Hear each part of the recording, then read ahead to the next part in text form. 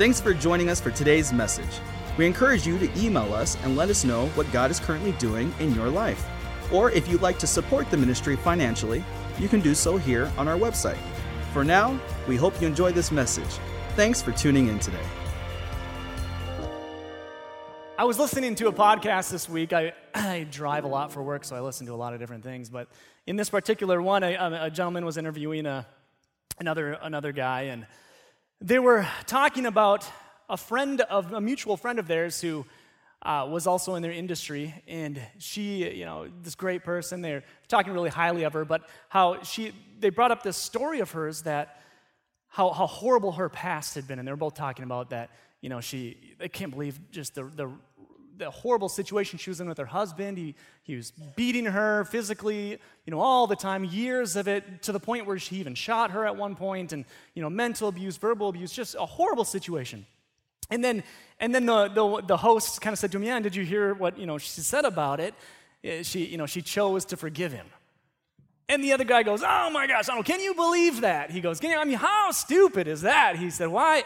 Are you kidding me with that? I'm sorry, but can I just say something?" He goes, "This Christianity forgiveness talk is just nuts. It's insane. I mean, it's fine." He goes, "Sometimes it's good to hate somebody. I mean, if somebody does that to you, I'm going to hate them. And I think that's just fine." He goes, I just don't get this forgiveness talk." And I'm listening to this, and I'm like, wow, man. I mean, this really is. I mean, that's human nature, though. That's the way of the world. And so it makes sense that they'd be talking like this, that be putting down that Christian message of forgiveness, because it's what naturally feels right. It's what naturally, that's what you feel like you should do. That should be the human response to that. So today I want to talk about this message of forgiveness and Christianity forgiveness and what that means to us. And I wanted to just open with a story, and it's back in the year 167 BC, the year 167 BCE, before Jesus came. And this time, the Jewish people, were under the reign of this empire called this Seleucid Empire, okay? And this before they were under the Roman Empire. They were under the reign of the Seleucid Empire. And there was a Jewish priest by the name of Mattathias. And at the time that the Seleucid Empire had made a decree that forbade all Jewish customs, all Jewish practices. They were sick of the Jews. They didn't want them, they were sick of their practices. He forbade all of them. And so this Jewish priest, he decided, we got to do something. We got to start a revolt. So this revolt gets started, and this Jewish priest is sparking people and igniting them, and in the process he gets captured, and the king of that empire declares that he's going to be put to death. So as this is all happening, moments before he dies, Mattathias, he makes a declaration, and he says to his sons, "Avenge the wrong done to your people and pay back the Gentiles in full." This is the Jewish priest Mattathias. He says, "Avenge the wrongdoing to your people." He's saying this to his sons, and revenge these Gentiles in full for what they're about to do, for what they've done. So Mattathias had a son named Judah, known as Judah Maccabees. Maccabees he got that nickname because it was another name for it was translated to the hammer. So Judah Maccabees, he was known as the hammer. Because Judah took on this mantle. He said, I'm going to avenge, I'm just like Father said, I'm going to avenge these Gentiles, and I'm going to pay back what they've done to my father. So Judah Maccabees, the hammer, he goes back and he declares war, and you got to remember the Jewish people are a much smaller community than this empire that was reigning over them, but through many little guerrilla warfare and tactics, he was able to win many battles and victories for the Jewish people. To the point where the Jewish people are looking at this and they're like, whoa, wait a second, This might be the Messiah that was prophesied so long ago. Judah Maccabees, the hammer, he's about to liberate us, and he might be the Messiah that been prophesied for. And so goes, he's fighting battles, and he ends up dying in one of them, tragically again. The Seleucid Empire was too big for them to overcome, and they overran the Jewish people and killed them all, and killed Judah in the process. And so once again, it wasn't the Messiah they were hoping. You can't really blame them for thinking that, though, because he was kind of that perfect prototype for what the prophets had prophesied, that this Messiah would come and avenge the enemies, avenge the wrongdoing that's been done to the people. So Judah the hammer, He made during this whole process, he did do one thing where he made a treaty with the Roman Empire. So in all these battles, they got away from the Seleucid Empire and got under the Roman Empire. And what do we know about that? It didn't really end up that great either for the people. So just from one to another, from one dictator to another, and one bad situation to another. So fast forward 160 years, and Jesus is born. Jesus is born in a little town of Bethlehem. As prophesied long ago to a virgin. He wasn't quite the version of the Messiah that the Pharisees, the scribes, even the people had imagined, though. And we're going to open up our scripture, our Bible, to Luke 4, and you can go there with me if you want. Luke 4. And this is Jesus. It says in Luke 4, verse 16, it says, when he came to the village of Nazareth, his boyhood home, he went as usual to the synagogue on the Sabbath and stood up to read the scriptures.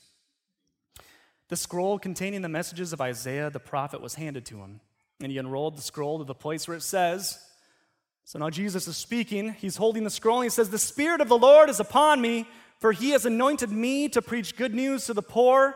He has sent me to proclaim the captives will be released, that the blind will see, that the downtrodden will be freed from their oppressors, and that the time of the Lord's favor is come. Period. Amen. He's got the scroll, he rolls it up, it says. He handed it back to the attendant. He sits down. It says, everyone at the synagogue stared at him intently, with bated breath or waiting. What's he gonna say next? And then he said, the scripture has come true today before your very eyes. It says, all who were there spoke well of him and were amazed by the gracious words that fell from his lips. So Jesus was reading this from the book of Isaiah. And if we go back, if you just read that, hey, that's a nice story, Yeah, Spirit of the Lord is upon me. Amen. Good news to the poor. He's kind of maybe foreshadowing it. Hey, man, just take a look at me. This Messiah you've been after. He's kind of giving a glimpse of it. You read it in period, in time the Lord's favors come, period. Great. Okay, that's a nice story. But what's fun is if you go back to Isaiah, and we can all turn there, Isaiah 61. What's interesting, if we look at this, see what exactly it says here in Isaiah 61. It says, the Spirit, so this is Jesus once again. He opened this scroll. This is exactly what he was looking at. He says, the Spirit of the Lord is upon me, because the Lord has appointed me to bring good news to the poor.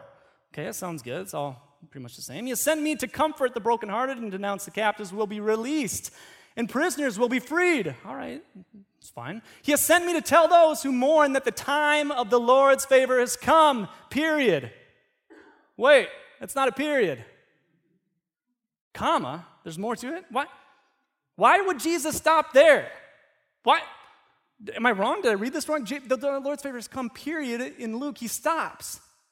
He rolls up the scroll. Let's finish it. For the time of the Lord's favor has come, and with it the day of God's anger against their enemies. Another translation says his vengeance. But Jesus stops there. He puts a period at the end of the Lord's favor has come. He rolls up the scroll. This is kind of like a modern day Jesus mic drop. Boom. He rolls up the scroll. And notice what it said. Everyone's listening. They're like, yeah, come on, we know what comes next. These people, they're at the synagogue. They know this scripture. They know it in and out. And they're waiting for him. Come on, Jesus, the best part's coming up, man. Read the, this is our favorite part. And they're waiting. It says they're staring intently. But he stops there, that the time of the Lord's favor has come. Notice it says, everyone in the synagogue stared at him intently, and they said they were amazed by these gracious words that come from his lips, it says. Jesus wasn't the hammer of God like most of them were expecting. He wasn't the hammer of God. He was the Lamb of God. He didn't come to declare the year of the Lord's vengeance, but the year of the Lord's favor. Jesus' message wasn't this moving call to war like Mattathias's, but instead one of a call of peace and forgiveness. It was the counterintuitive Sermon on the Mount. Instead of eye for an eye, we've all heard this message. Instead of eye for an eye, you've heard it said, eye for an eye, I say to you, turn the other cheek. This is Jesus speaking. You've heard it said, love your neighbor and hate your enemies. But I say, love your enemies and pray for those who persecute you. This is Jesus talking. I mean, this is what upset the Jewish people so much, because their expectations of the Messiah was not lining up with the reality of this man who was saying, I am the Messiah. They wanted a Messiah who would bring vengeance. They wanted a Messiah who would bring retribution against their enemies. But instead of enemy hate, Jesus preached enemy love. And instead of enemy retribution, he preached enemy forgiveness. I mean, sure, this man, we've seen him perform miracles. We've seen him heal the sick. We've seen him perform one of these good deeds, but what good is he if he doesn't bring the hammer? Right? And Jesus was preaching a counter message to the culture of that day.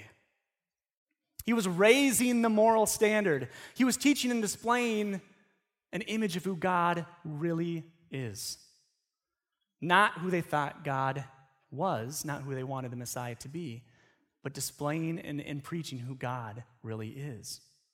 Saying the words of what God really has to say. See, it's at the cross that we find forgiveness, where we find our redemption, where we find our future, our hope. And Jesus was the perfect example of this as he laid down his life for us. As he was the inflictions were cast upon him, yet he still said, Father, forgive them. He was a perfect sinless lamb, had done no evil to anyone, yet they were still hanging him on the cross, and yet he mutters his last words, Father, forgive them. He was speaking out the very nature of God, forgiving the world of its sins, pardoning the world of its transgressions, freeing the world from its chains. So which Messiah are we embracing? Which version of the Messiah, the hammer or the lamb? These are two competing versions of Messiah. One that brings payback, one that brings vengeance, one that brings retribution, or the one that brings forgiveness, the one that brings healing, the one that brings hope, the one that brings peace. You might find yourself, in a place where we have to offer forgiveness amongst great suffering, just like Jesus did. And it's so funny because we live in this feelings culture right now. Everything is about feelings. And I was just driving around Friday, and I was driving on Friday for work, and I'm on the highway. And I'm behind a car, it's 55, and this car is going like 48 miles an hour. And I'm in a hurry. I got places to go. I got to preach on Sunday. And there's 3 cars behind me all wanting to do the same thing. So I'm getting behind him, and I'm going to pull around and pass this guy, and not thinking anything of it, really. Just, I got to pass the guy. Passing him, and as I'm going, I kind of see, you can, out of the corner of your eye, you catch a glimpse of something, and I catch a glimpse of something, and I look, and the guy's just flicking me off as obnoxiously as he can the whole way as I drive by. Just this unbridled aggression, this day that we live in. People just cannot control their feelings, their emotions. And I felt bad. I'm like, dude, I didn't mean to ruin your day by passing you. That wasn't my intent. I genuinely felt bad that I upset him so much. I kind of wanted to pull over and explain to him, the situation.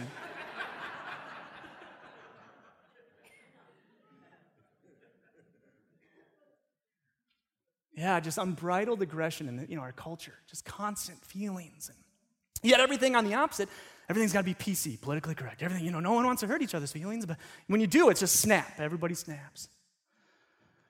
So it's easy to see then how even a thing like forgiveness, even forgiveness can be equated towards certain feelings. Like, man, hey, that person, Yeah, they're talking to me again. Okay. That person, they said they're sorry. That person, they did something, they changed their ways. What was making me mad, they finally changed their ways. I guess that makes me feel good. I guess maybe now I can forgive them now. So we equate forgiveness with a feeling. And forgiveness isn't a feeling, it's a choice. Amen. Forgiveness isn't a feeling, it's a choice. It's a choice to end the cycle of revenge and leave justice in the hands of God.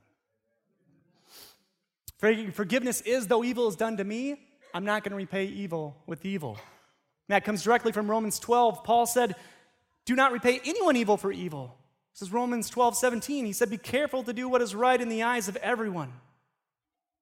Do not take revenge, my friends, but leave room for God's wrath. For it's written, it is mine to avenge. I will repay, says the Lord. If your enemy is hungry, feed him. If he's thirsty, give him something to drink. Do not be overcome by evil, but overcome evil with good.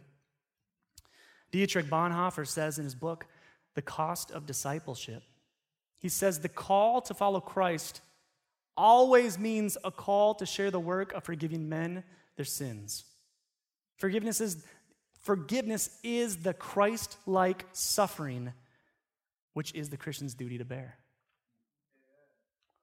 So unforgiveness, it's just, all it is a toxic memory. It's a toxic memory that endlessly pulls the past back into the present. It endlessly brings it back, your past, the situations you've been through, brings it back to the present. That's unforgiveness.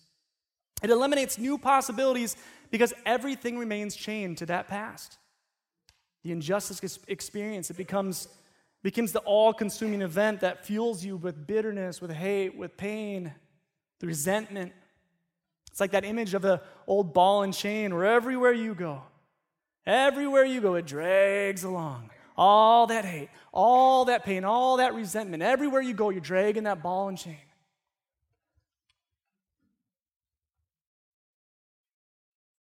And so weight that is never freed unless you forgive. Revenge doesn't free it. Payback doesn't free it. Jesus knew this. The Jewish people didn't fully understand that, but Jesus knew that revenge is not gonna make it better. Sure, it feels better for a moment. Man, when you give it back to that person or they're experiencing what you felt, oh man, that feels good. You're like, yeah, now you gotta taste your own medicine, buddy, and it feels good, right? Or you pay back, somehow you get them back for what they did to you.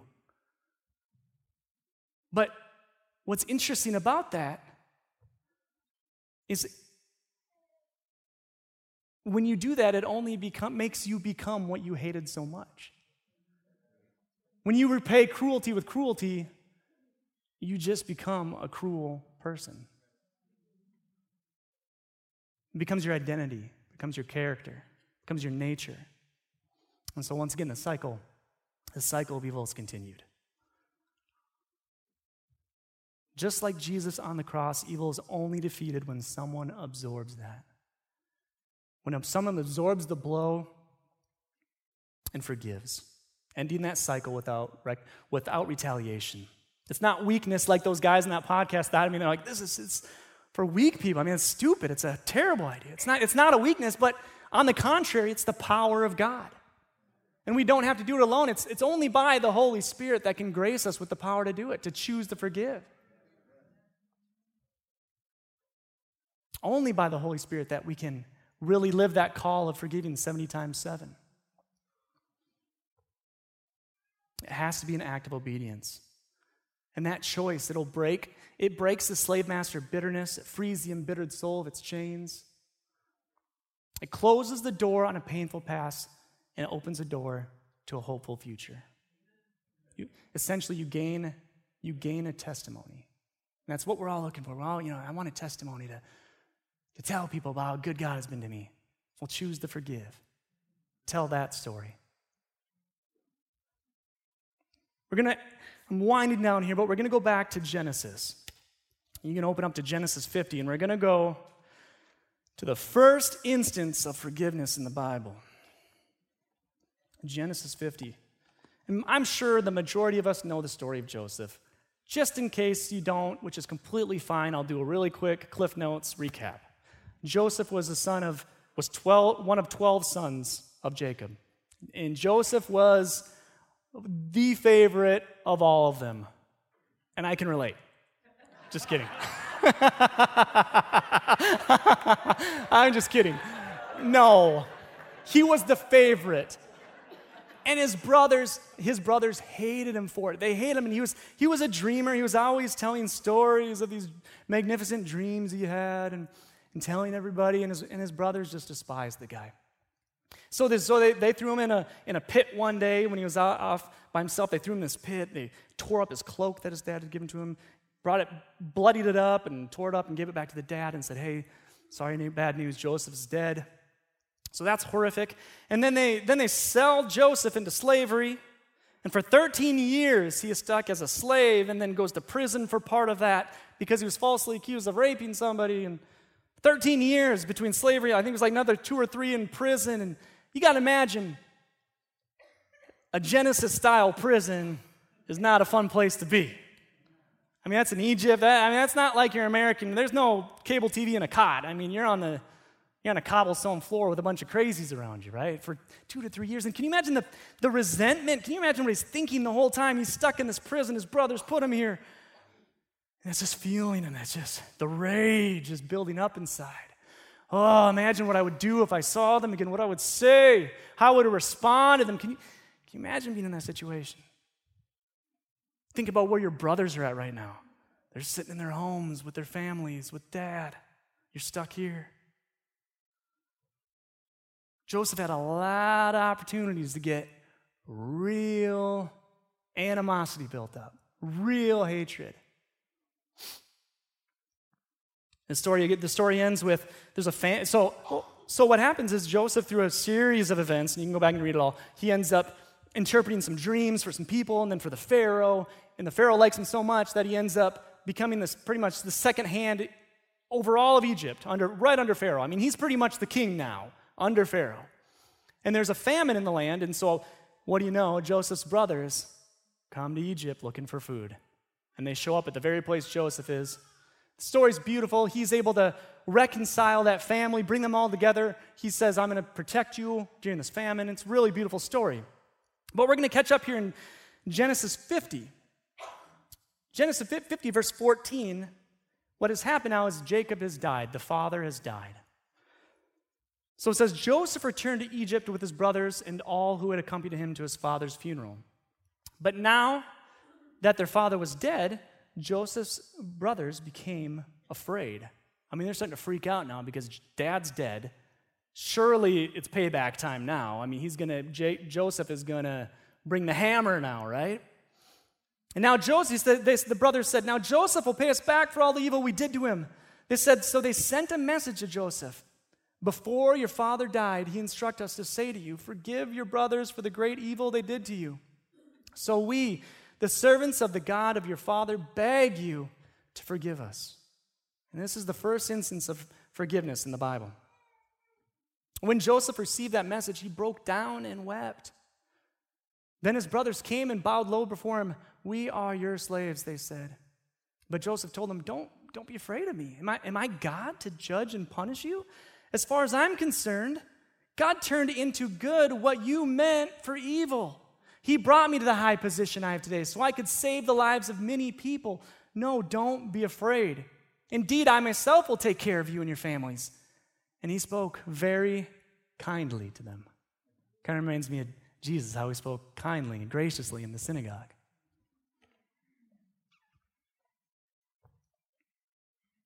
Can you imagine watching a 2.5-hour movie of this in today's day and age, and you're like watching this guy, and he's going through all this horrible, horrible events, and his brothers send him to slavery to prison, and you're like 2.5 hours in, and all of a sudden the movie ends with him just saying, I forgive you. Credits roll. That would be the worst movie ever. We'd be like, are you kidding me? I sat through that for that? I wanted some payback, man. When he's sitting there and the brothers showed up, I thought for sure, this is it. This is going to be good. He's going to send him to prison. Who knows? And can you imagine? That'd be like 5% on Rotten Tomatoes. It'd be certified to be rotten.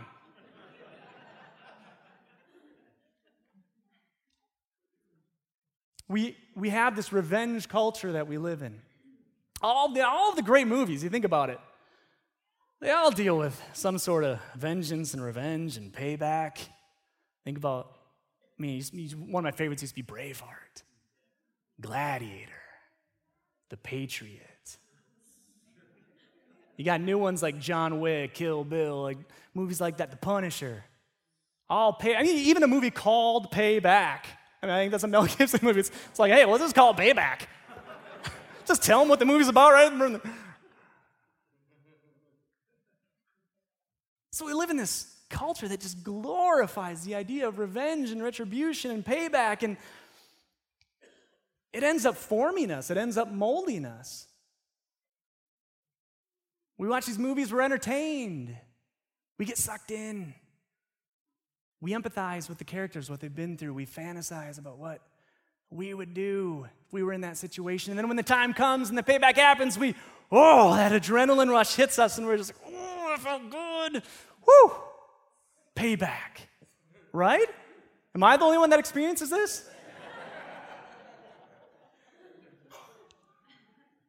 That's why the Bible's so quick to warn, don't be conformed to this world. Don't be formed in it. Be transformed by the renewing of your mind. Be transformed. Meditation and prayer is so important because it forms you. That's why it's so important. You don't pray just because you're asking God for things. You pray because it forms you. You think about the Lord's Prayer. What did he say? He said, Our Father, who art in heaven, hallowed be your name. Thy kingdom come, thy will be done on earth as it is in heaven. Give us today our daily bread, and forgive us our debts as we also have forgiven our debtors. And lead us not in temptation, but deliver us from the evil one. That is forming you in the ways of Christianity, forming you. Jesus went on to say there, he said, for if you forgive other people when they sin against you, your heavenly Father will also forgive you. But if you do not forgive others their sins, your Father will not forgive your sins. And just like in this story, man, Joseph has the heart of God. And he tells his brothers, I've forgiven you long ago. I've forgiven you long ago. He weeps about it. He feels so terrible that they would think this still about him. And isn't it crazy?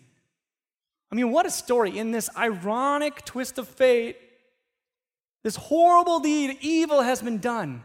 And Joseph ends up becoming the very salvation to his brothers through it. He becomes their salvation. He saves them from that famine. Through this horrible situation, it leads him to that point in his life. He chooses forgiveness, and that entire family's course is changed. The entire family future is changed because one man chose to forgive. It could have easily stayed the same story of Joseph. They show up asking for food, and they don't quite recognize him at first, and Joseph's like, oh, I got him now. This is the moment. Who would have thought? Oh, how you guys doing now? Oh, you're not doing so good, huh? Oh, look at me. Yeah, you don't have any food? Okay. Well, let's throw him in prison. Let's beat him up a little bit. Well, what should we do? What should we do? Should we torture him maybe? That's what we like to do, right? We like to, someone that we haven't forgiven, we like to kind of keep them locked up inside. We lock them in that personal prison and kind of torture them, kind of hate on them when we feel down. We think about that horrible person, and we kind of sneer at how terrible they are. We lock them up.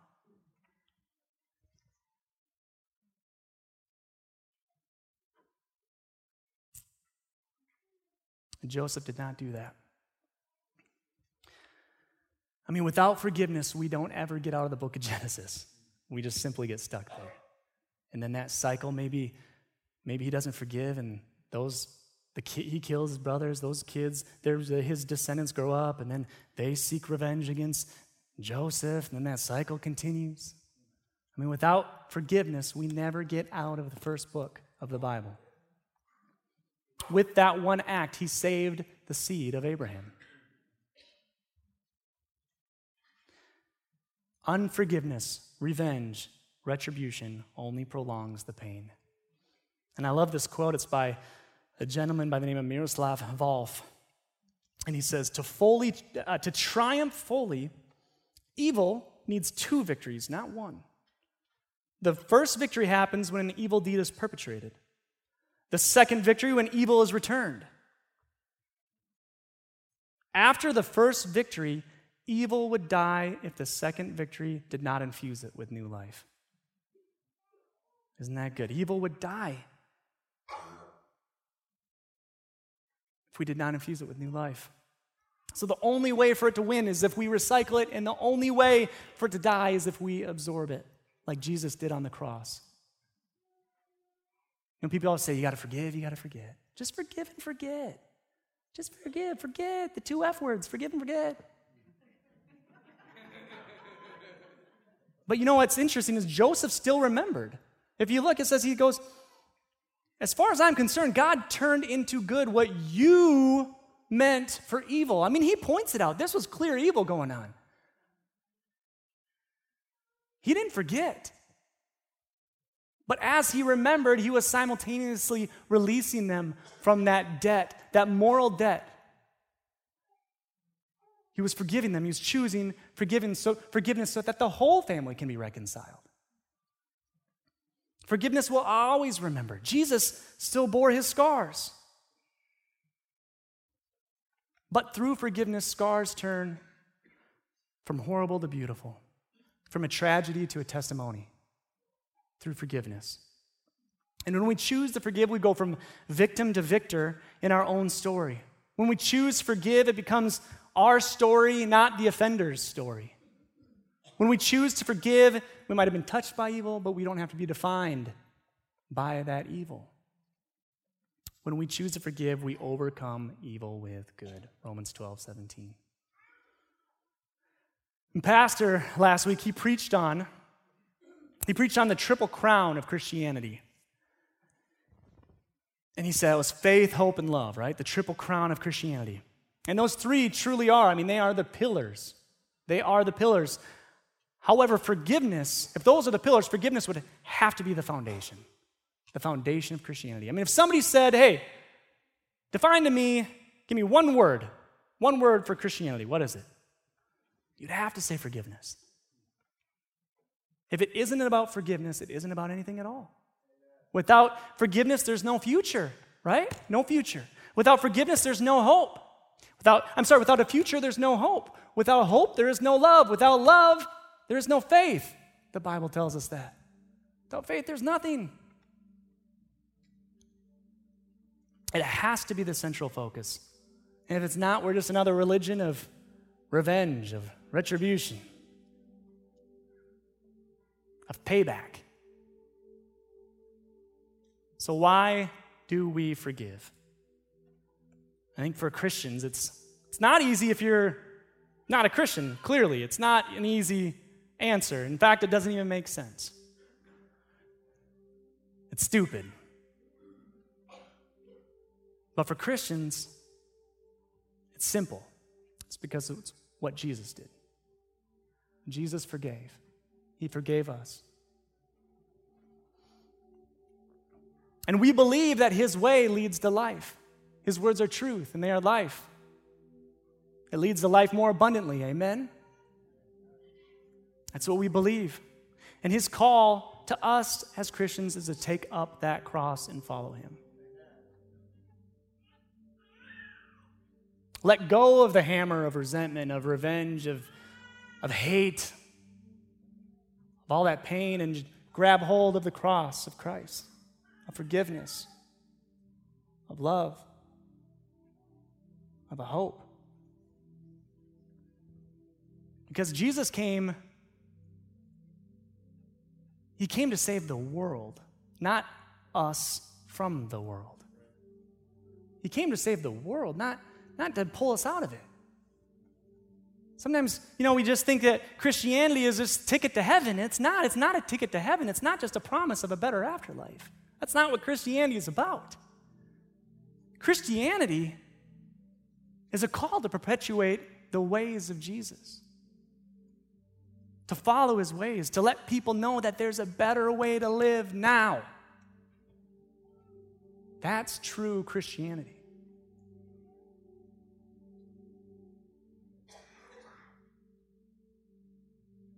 Do we believe in Jesus, but do we believe in his ideas? That's the question.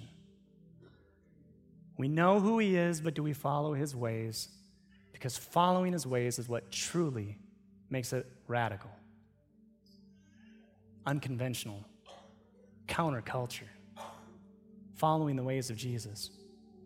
We're going to end last story, real quick one, in Acts 7.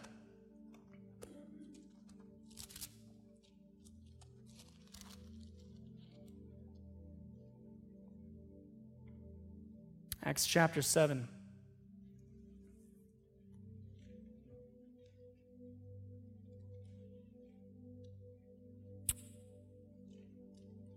Verse 57. So this is Stephen, the disciple. He's about to be put to death. It says right before 57, Stephen is yelling. He says, "Look, I see the heavens opened and the Son of Man standing in the place of honor at God's right hand."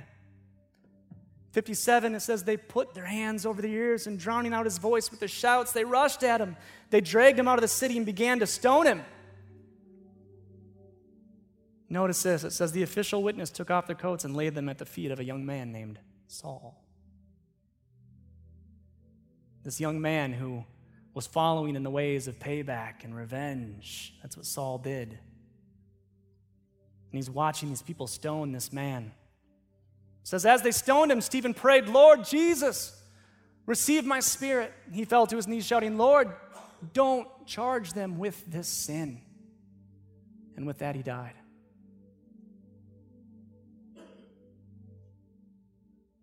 He was imitating Christ. He was being a Christian. In that moment, he was following the true Messiah. And Saul was watching. We all know Saul's story, what happens with him. He's converted, ends up writing 2/3 of the New Testament. But Saul was following what he thought was the Messiah, what he thought was the right way, payback, revenge, vengeance, and he's watching this story play out where someone's actually imitating the true Messiah.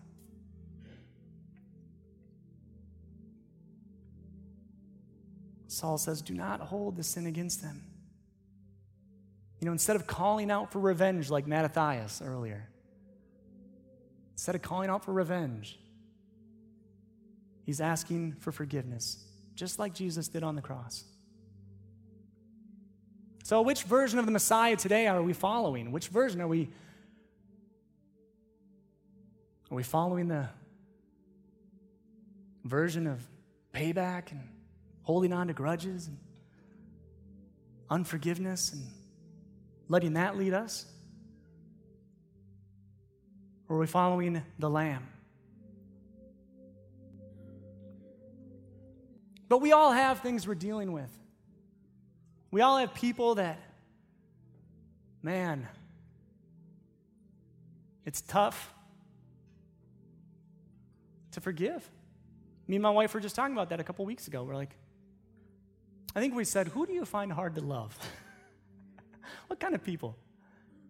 And it's an interesting thought experiment. Like, what kind of people do you find hard to love? Who are you struggling with right now to forgive? Maybe an ex-husband who was unfaithful, or your coworker who spread lies about you, or your friend who gossiped about you, or a relative that abused you, or